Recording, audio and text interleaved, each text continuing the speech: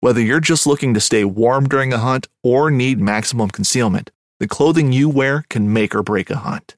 At MidwayUSA.com, we understand hunting clothing has come a long way with more meticulously crafted camo patterns, advanced scent control technologies, and weatherproof options to withstand the elements. Hunters have to wait until their favorite season, but shouldn't wait on gear, which is why Midway USA offers super fast shipping. When you're ready for your next system, log on to MidwayUSA.com. This upcoming concert season will be all about the boots, and Tecovas is your stop for the best in Western style. Tecovas has seasonal and limited edition offerings this spring and summer, including men's and women's boots, apparel, hats, bags, and more. All Tecovas boots are made by hand in a time-honored tradition with timeless styles that are always on trend. And Tecovas has first wear comfort with little to no break-in period. It's hard to find this level of comfort paired with this level of style. Stop by your local Tecovas store, have a complimentary drink or two, that's WCB style, and shop new styles. The smell of fresh leather and friendly staff are at your service. Many stores even have leather custom branding to make your boots truly personalized. And with regular live music and events, there's no in-store experience like it. If you can't make it into a store, just visit Tecovas.com. That's TECOVAS.com. They offer free shipping on all boots, as well as free returns and exchanges, and ship right to your door. Go to Tecovas.com and find your new favorite pair of boots today.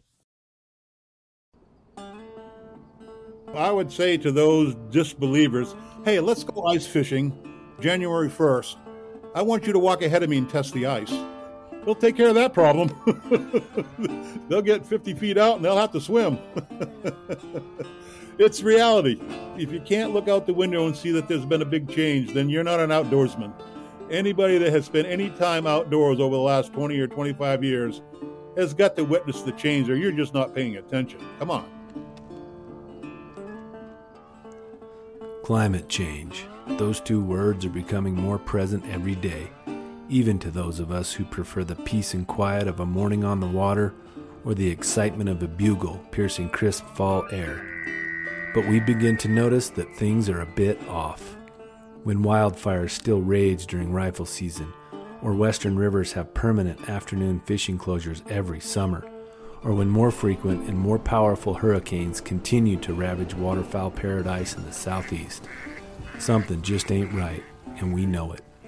Our sporting traditions are threatened in a way we can't ignore, threatened in a way that could severely alter our way of life. So, shall we sit and watch our hunts slide away, our family fishing trips deteriorate into a lesser version of the glory days, and our cherished Octobers and Novembers drift into something we can only reminisce about? That's really not an option. Our option is to get active, use our knowledge, and tell our stories. Tell the world that our sporting lives are worth saving, and that there's plenty left worth fighting for. We start now. We start by telling our stories. This is Vanishing Seasons, Climate Chronicles from the Field.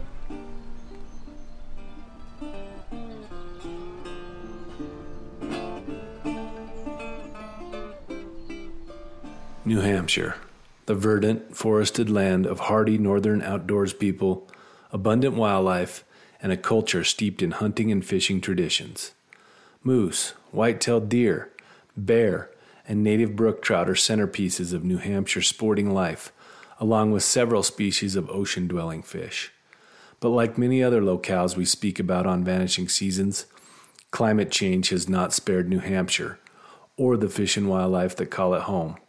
New Hampshire is seeing shorter winters, more wildlife disease, different ice and snow patterns, and other strange occurrences that just weren't happening not too long ago.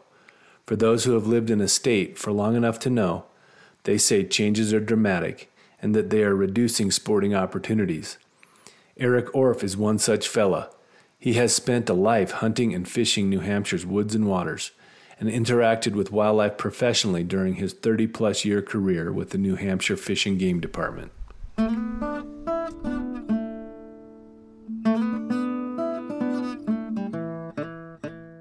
Lucky for me, when we moved to New Hampshire when I was 12, there was a marsh right out behind the house called Little Cohas Marsh, and I discovered these wood duck nesting boxes there. And it was about that time, 1964, when I was 14, that I took the hunter safety course. My brother was going, and I begged him to let me go, and I did. And God, I fell in love with the club members. The Londonderry Fishing Game Club were the instructors. And soon after, at age 14, I joined the Londonderry Fishing Game Club as a junior member and convinced them to that winter to buy some lumber for me. And I built another dozen duck boxes and put them out in Little Coas Marsh and elsewhere in town and started checking them. So these are boxes that our local hooded mergansers and wood ducks nest in each spring, and started checking that. And fast forward 40 years to when I'm a wildlife biologist for the New Hampshire Fish and Game Department.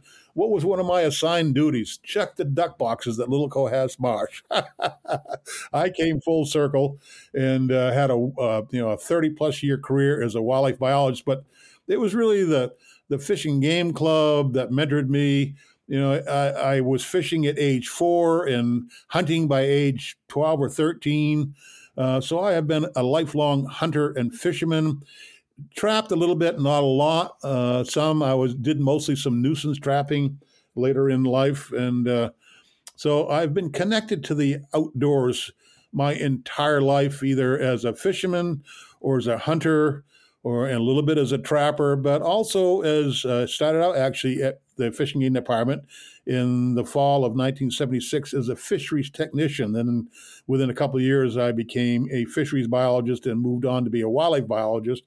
In 1978, I was the New Hampshire Fishing Game Department's first black bear biologist beginning in October of 1978, and was that for more than 2 decades during my career. So over my career, yes, I caught, a couple dozen or more bears and handled over 40 moose and caught and banded thousands of ducks and geese. And, well, that was my job.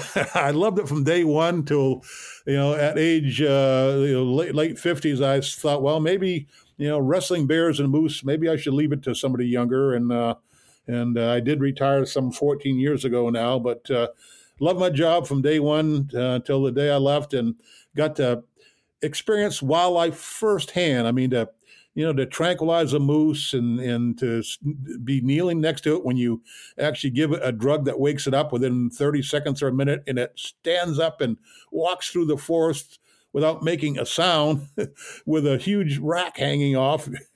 Just being intimate with wildlife my whole career, and as a hunter and fisherman, studying wildlife, learning how to, catch bass or catch trout, and be a successful hunter in many ways.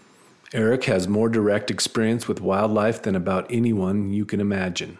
He knows definitively when things are going well for species like moose or bear or waterfowl, and he knows when something isn't right. Climate-induced changes are certainly beginning to throw things off in New Hampshire, and Eric has documented these changes. He has seen firsthand what the scientists are saying, things like the ice melting sooner and not being as thick across New Hampshire waters. He has seen the effects of extreme warming in the Gulf of Maine. Over the past 15 years, the Gulf of Maine, right off the coast of New Hampshire, has warmed 7 times faster than the rest of the ocean. The change has been sudden and very real for the ice fishermen who used to fish the Great Bay on New Hampshire's coast.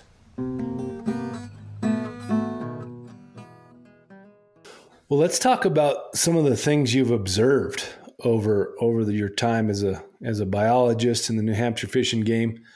And first, we'll talk about freeze up and ice fishing.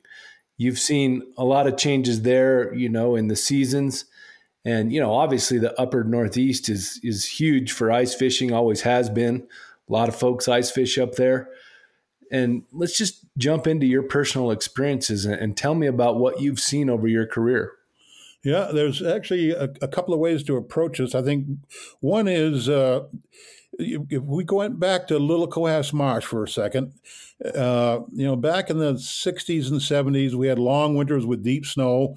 And as I mentioned, my assigned duties in the mid 80s was to check the duck boxes that get in Little Coas Marsh. So the first decade or so, from the mid 80s to the early 90s, I could use a snow machine every year to go around Little Coas Marsh. Well, then the snow kind of went away, and we had 3-wheelers actually at the time. So I could take my three-wheeler, and this is a marsh, it's several hundred acres, so you got to get around. So I would take the three-wheelers. And then after a while, when I kept dropping that through the ice in the mid to late 90s, I just went on foot. And the last winter of 2007, that I was to check the duck boxes in Little Coas Marsh on the ice, there was never any safe ice. So in my lifetime, I have seen the ice disappear in New Hampshire. Now, not every winter, but the anomaly has become the normal. Now, as far as ice fishing, I mean, when I grew up, we could be ice fishing on or before Christmas. You get some ice fishing equipment for Christmas, you go out the next day ice fish. Now, there's almost never any safe ice until well into January. And on the coast, it's even worse. Great Bay is an inland sea kind of several thousand acres that has a tide, so it's brackish water, and has had a winter fishing of smelt. Smelt are a small 8 or 10 inch fish that's very good to eat. And there used to be villages of dozens, if not hundreds, of bob houses on Great Bay and the tributaries in the Great Bay every winter. I went to school and lived right next to one of those rivers in the early 70s. And, each winter there would be dozens of bob houses for ice fishermen to catch smelt on those rivers flowing into Great Bay, let alone on Great Bay itself. In fact, also, beginning in 1988, I began doing what's called the Midwinter Survey for Fishing Game. It had been conducted since the early 50s, where the first week or two in January up and down the Atlantic coast, all the waterfowl biologists or their chosen designee, which happened to be me, flies for a day or so and counts the ducks and geese. Well, I can tell you, when I first started flying in the late 80s, you could look down and see those dozens, if not hundreds, of bob houses on Great Bay. Now there are none. There is no safe ice to put bob houses on Great Bay anymore. And this tremendous fisheries of smelt fishing for 2 or 3 months each winter has vanished in my lifetime, and I have witnessed that. Inland, same thing. As I mentioned, I used to be able to go ice fishing by late December almost anywhere across New Hampshire. Now it's pushed into January.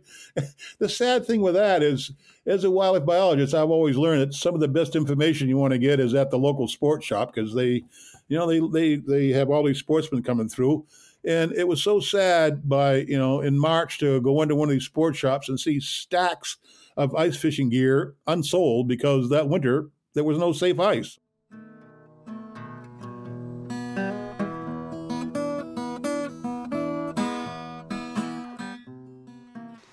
Moose are one of the most iconic North American species. Most hunters dream of the chance to harvest this magnificent creature. One might think these critters that can handle below zero weather and deep snows and can swim miles across lakes to utilize new habitat would be immune to climate change. Unfortunately, that is far from the truth. Moose are highly susceptible to warm temperatures due to their thick coats and low surface-to-volume ratios.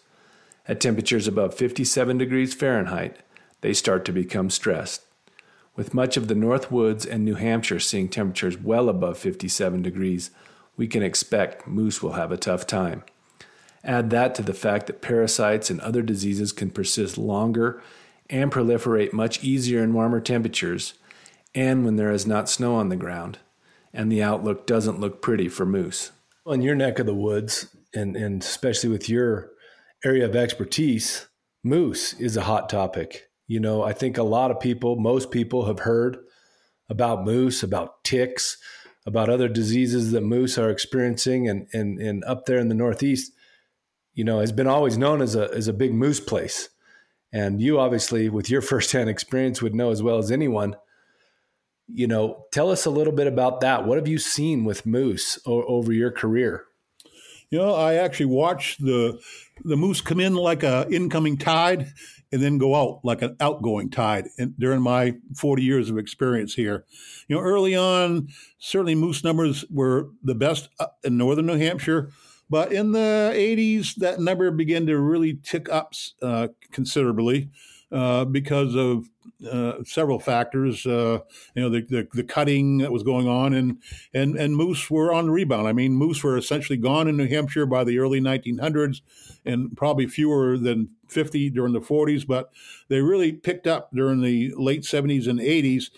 And funny, for a few years there, a moose would be here in central New Hampshire, would show up, and from the reports, I could get, that moose showed up in this town and went to that town. So, but after a while, moose became statewide, and so did the moose hunting season. So the first season was in 1988, when only 75 permits were issued by the Fish and Game Department.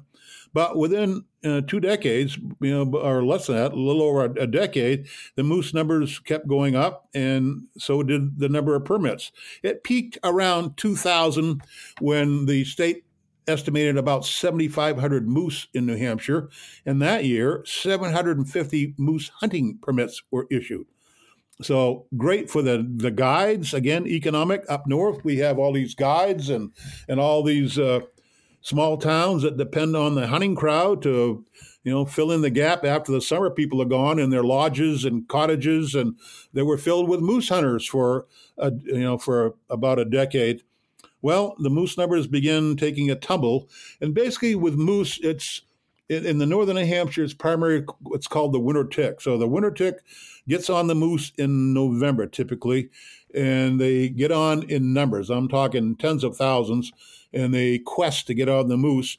But if there's snow on the ground, the success of them getting on a moose is vastly diminished.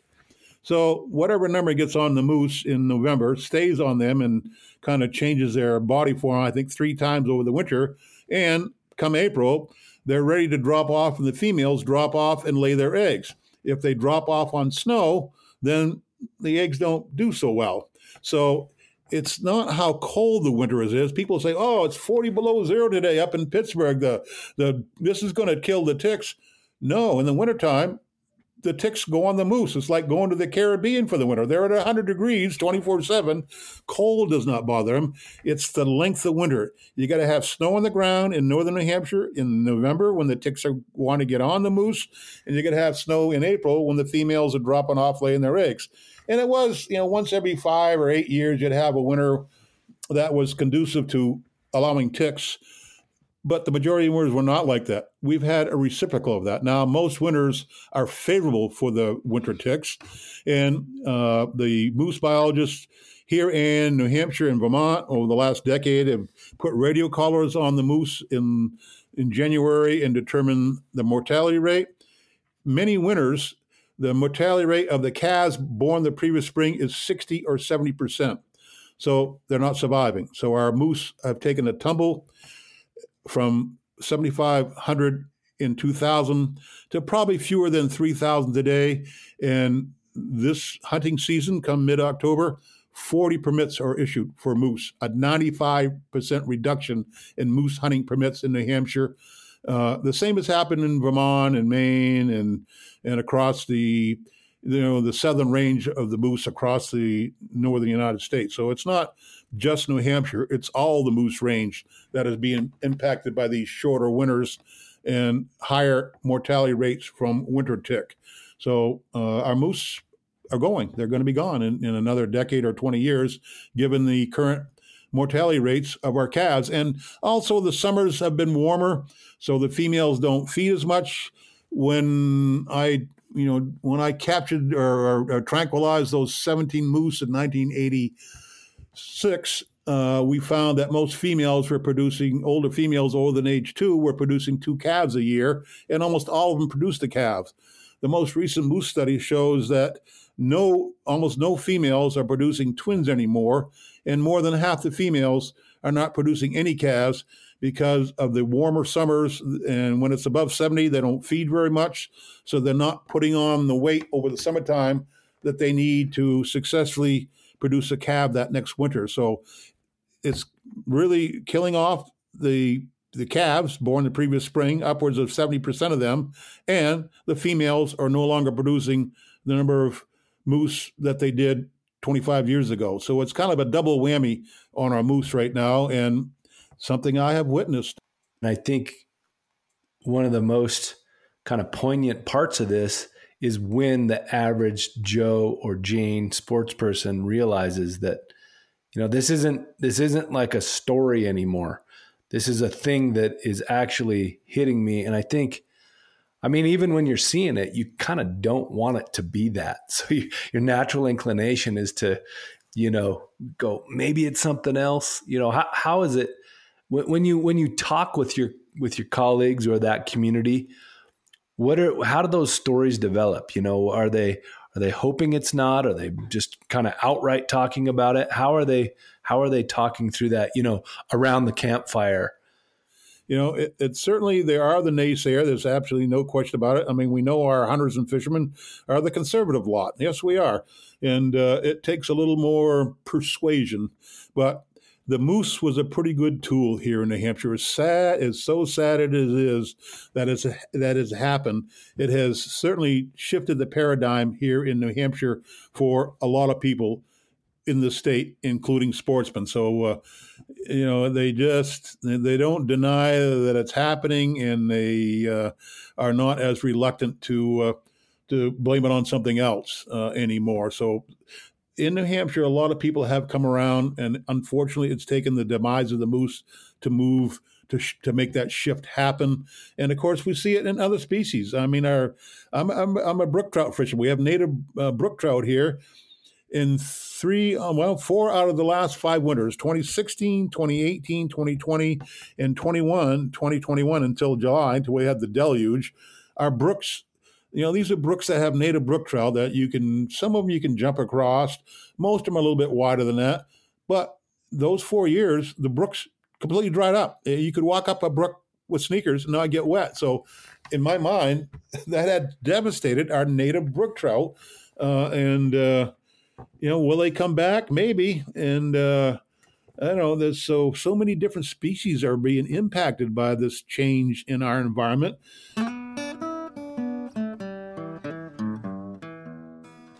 Climate scientists tell us that a warming planet will behave in many different ways, and that many of those ways will not simply be hotter temperatures.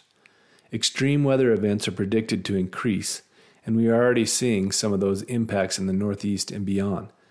Average annual precipitation in the Northeast increased 10% from 1895 to 2011, and precipitation from extremely heavy storms, meaning large singular rain events, has increased 70% just since 1958. At the very same time, drought has increased and hotter temperatures are becoming more of the norm. If there's one thing we know for sure, it's that events will be more powerful and more unpredictable. Oh, we've had hot summers and dry summers, over my lifetime, 60 years here living in New Hampshire, but we don't have them every other year. Now we've got a drought. We either have a drought or a deluge. So we had a drought started a year and a half ago, and it went through the month of June. So we were, very little snow last winter compared to normal. Then the brooks again were very low and dried up. And then we got the deluge in July of, I think, 17 inches of rain here, the wettest July on record here in New Hampshire, the second wettest month ever since the late 1800s or mid 1800s when records were kept. So, we're seeing these dramatic changes over a short period of time. I'm glad you said that, because one of the things that the climate science tells us is that it won't necessarily just be hotter all the time. It will be more extreme events. The ambient temperature on the planet is warmer, but that manifests in different ways across the planet and with different weather cycles. And extreme events are predicted to be more of the norm. And we're seeing that with hurricanes, with flooding, with more extreme drought, the kind of thing we saw this year in the Northwest with all-time record temperatures right along the ocean in the Northwest, which follows what the climate scientist tells us are going to happen. So I'm only saying that because I want folks to make a little bit of a distinction between, an actual weather event and then the pattern of weather events and how those things happen over time. Well, let me ask you this. What would you say to people who said, climate change isn't real, or that we don't need to take aggressive action to combat climate change. Other hunters and anglers, what would you say to those folks? I would say to those disbelievers, hey, let's go ice fishing January 1st. I want you to walk ahead of me and test the ice. They'll take care of that problem. They'll get 50 feet out and they'll have to swim. It's reality. I mean, if you can't look out the window and see that there's been a big change, then you're not an outdoorsman. Anybody that has spent any time outdoors over the last 20 or 25 years has got to witness the change, or you're just not paying attention.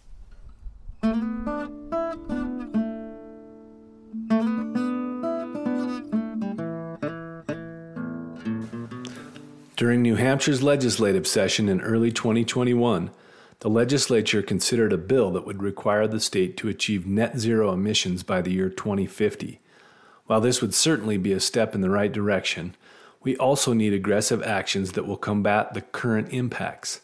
These actions can include things like restoring forests to better absorb heat, restoring degraded streams and wetlands to slow floodwaters and improve fish and wildlife habitat, and rebuilding infrastructure to handle more extreme events. Without aggressive actions, species like moose and brook trout may be a thing of the past for New Hampshire in the future. Climate change has undoubtedly crept into our sporting lives.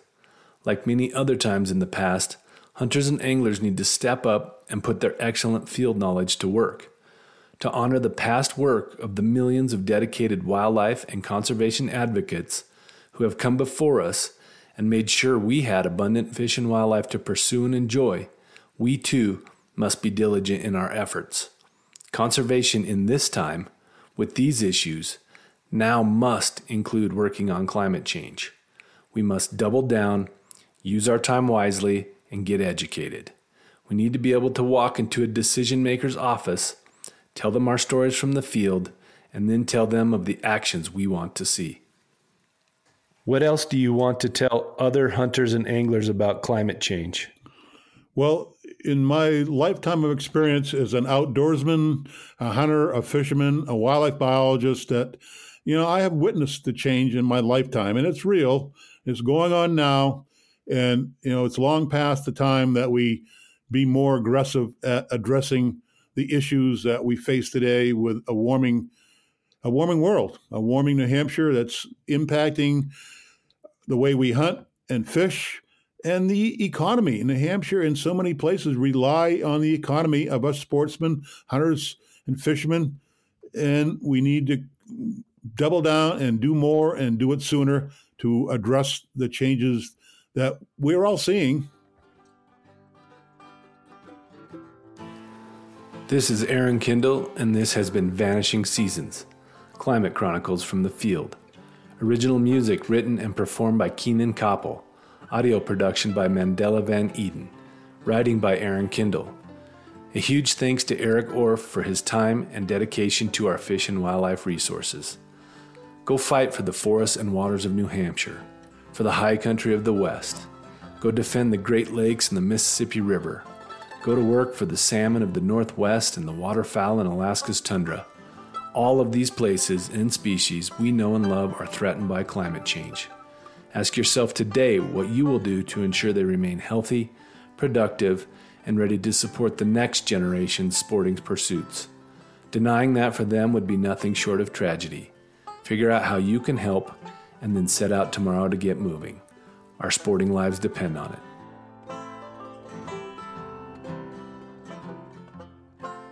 For more information, visit nwf.org/GameChanger.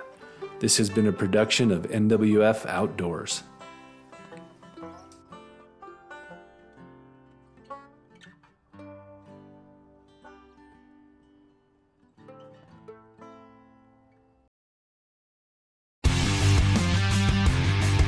Don't miss Mondays with Into the Blue, brought to you by Academy Sports and Outdoors. Every Monday night from 7 to 10 p.m. Eastern on Waypoint TV, the destination for outdoor entertainment.